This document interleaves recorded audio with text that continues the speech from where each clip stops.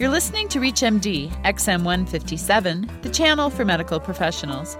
Status epilepticus. What does that bring to mind? For most of us, we usually think of convulsions, but this is not always the case. Welcome to the Clinicians Roundtable. I'm Dr. Leslie Lunt from Foothill Psychiatry in Boise, Idaho, your host. And with me today is Dr. Rama Maganti. Dr. Maganti is an epileptologist and sleep disorder specialist at Barrows Neurological Institute in Phoenix, where he serves as medical director of both the EEG Lab and the Sleep Disorder Center. Welcome to ReachMD. Well, thank you. My pleasure to be here. Tell us about non-convulsive status epilepticus, please. Non-convulsive status epilepticus basically means status epilepticus without the convulsions that you can see externally. Patients may simply be comatose, simply be unresponsive. Sometimes they may have little myoclonic jerks that you can barely see. And sometimes you may simply not see anything, and sometimes, depending upon the type of non-convulsive status, they may simply have confusion, which is prolonged and not explained on any other basis. How common is it? It's not very common. It's uncommon. It's most often seen in hospital patients, especially in the ICU, most often at the extremes of age. We very rarely encounter an outpatient presenting with status epilepticus. Usually they come in as prolonged confusion. It's much more common in people with epilepsy to present that way than for patients who don't have history of prior epilepsy. So it sounds like history is a risk factor? History of epilepsy is definitely a risk factor for non-convulsive status epilepticus. However, much more often it is seen as a result of metabolic abnormalities.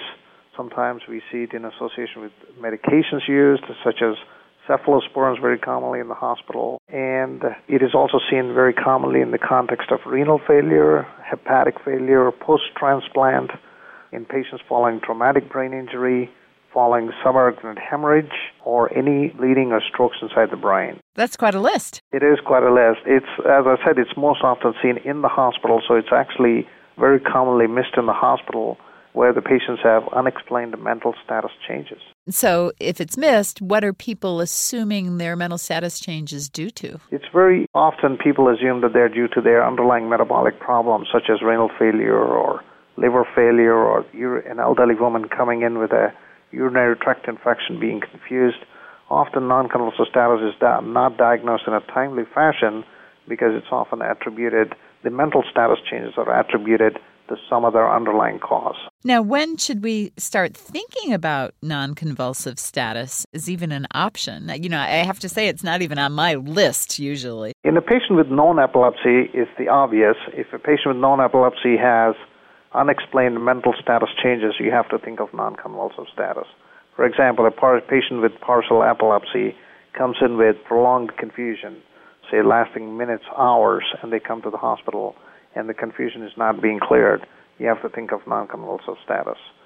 In a patient in the hospital, you would have to think of non-convulsive status when they have extreme mental status changes that are not explained by simply based on the underlying metabolic abnormality. It also has to be suspected in patients who have mental status changes in association with subtle myoclonic jerks, subtle tremors, eye twitching, facial twitching, body part twitching in association with mental status changes is when you suspect it.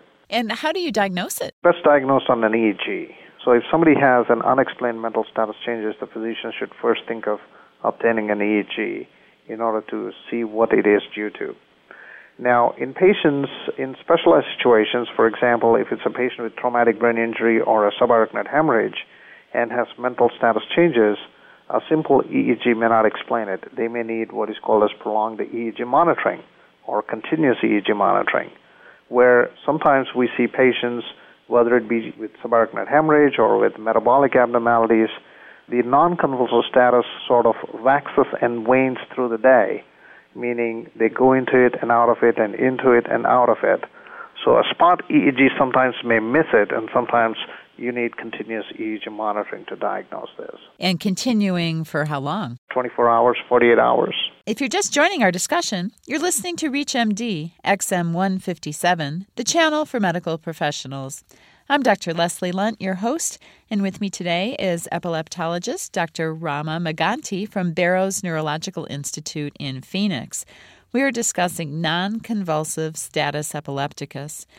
Anything in children that would make you think a bit differently? Well, non-convulsive status is equally common in very young children, especially those under the age of 3 or 4.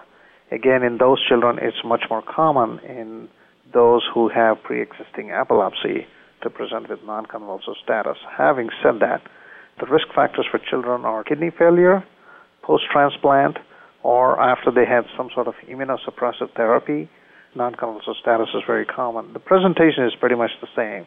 It's unexplained mental status changes, sometimes associated with or without the subtle myoclonic jerks that you would see. Now, how aggressively should non-convulsive status be treated? I think the key lies in rapidly obtaining the diagnosis. The sooner you obtain the diagnosis, the easier and better it is to treat. Now, having said that, the treatment outcomes depend upon the age group.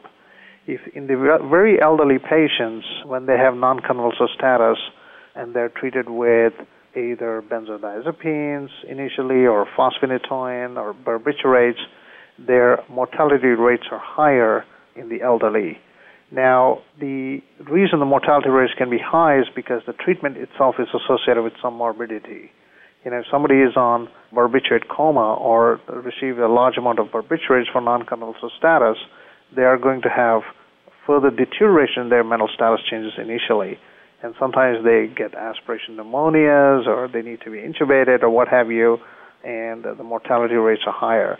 So therefore, it needs to be treated aggressively. If you don't treat it aggressively, the outcome is going to be poor. But having said that, the treatment itself, one should be aware that treatment itself can be associated with some morbidity, especially in the elderly. Is it the same treatment strategy for children as in the elderly? Absolutely, it is the same treatment strategy. There's no difference. If you're just joining our discussion, you're listening to ReachMD, XM157, the channel for medical professionals. I'm Dr. Leslie Lunt, your host, and with me today is epileptologist Dr. Rama Maganti from Barrows Neurological Institute in Phoenix. We are discussing non-convulsive status epilepticus. Dr. Maganti, what further research is needed in this condition? The main research that's needed is with regards to its treatment and precisely answering the question of how aggressive we should be and in which population. The reason being the treatment associated morbidity and mortality itself. Now, the treatment paradigms that we know or that we use at this point are the same for patients with status epilepticus. We start with benzodiazepines such as lorazepam, and then patients are administered often fosphenytoin and sometimes barbiturates or phenobarbital.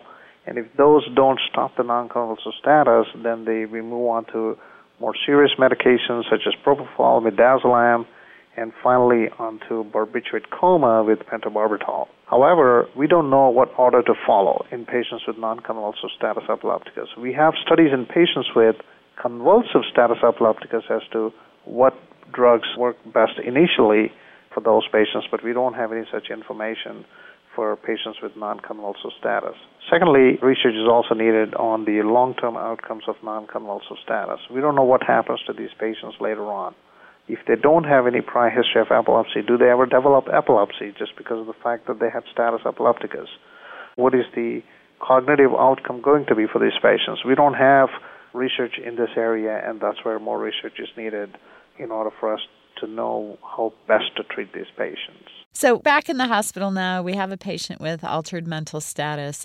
At what point do you think it's advisable to call in a neurologist? If there is a patient with mental status changes and if you have a readily available cause, I'm not sure I would call a neurologist. However, if you don't have a reason as to explain why the patient has mental status changes, that's definitely a patient who needs a neurological evaluation. But as you said earlier, where I think it gets tricky for us non-neurologists is many of these patients seemingly do have a reason, such as their metabolic abnormalities. So wouldn't you just presume somebody who's on peritoneal dialysis for their end-stage renal disease, if they have a change in mental status, isn't it just because their renal function's out of whack? That is true. I guess when do you draw the line, or where do you draw the line?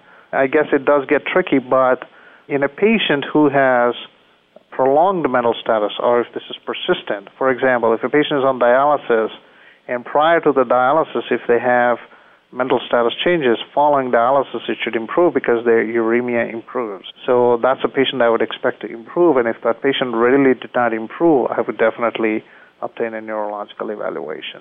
Now, it's very common for patients with renal failure to, when they have mental status changes, to have subtle myoclonic jerks.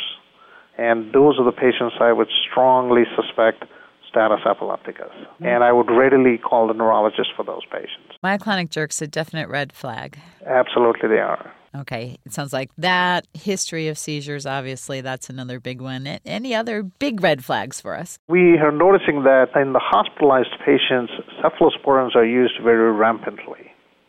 And we're beginning to find cephalosporins, they can trigger seizures.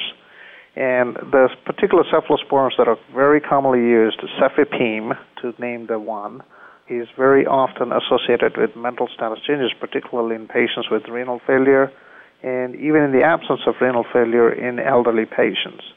So medication-induced non-convulsive status epilepticus is common, and it's often overlooked. Do we know the mechanism why cephalosporins do that? Cephalosporins actually cross the blood-brain barrier, and they actually block GABA-A receptors in the brain. Penicillins do that too. So, well, that's interesting. If they block GABA-A, you would almost assume that they would be likely to cause people to be more awake, cause insomnia, maybe cause anxiety? Very often they block, the cephalosporins are short-lived drugs. They don't last in your body too long. So they quickly go and block the GABA receptors, but they do so reversibly. So once the drug is metabolized, the GABA receptors open back up. So the way patients present with cephalosporin-induced neurotoxicity is with mental status changes, simple confusion. Sometimes they can actually have frank seizures, and sometimes they have mental status changes in association with subtle myoclonic jerks. So there's a range of ways they can present with, but usually these are reversible because once the drug is metabolized, the receptors open up again and this completely resolves. Well, I learned much today. Thank you for being on the show. Oh, it's my pleasure.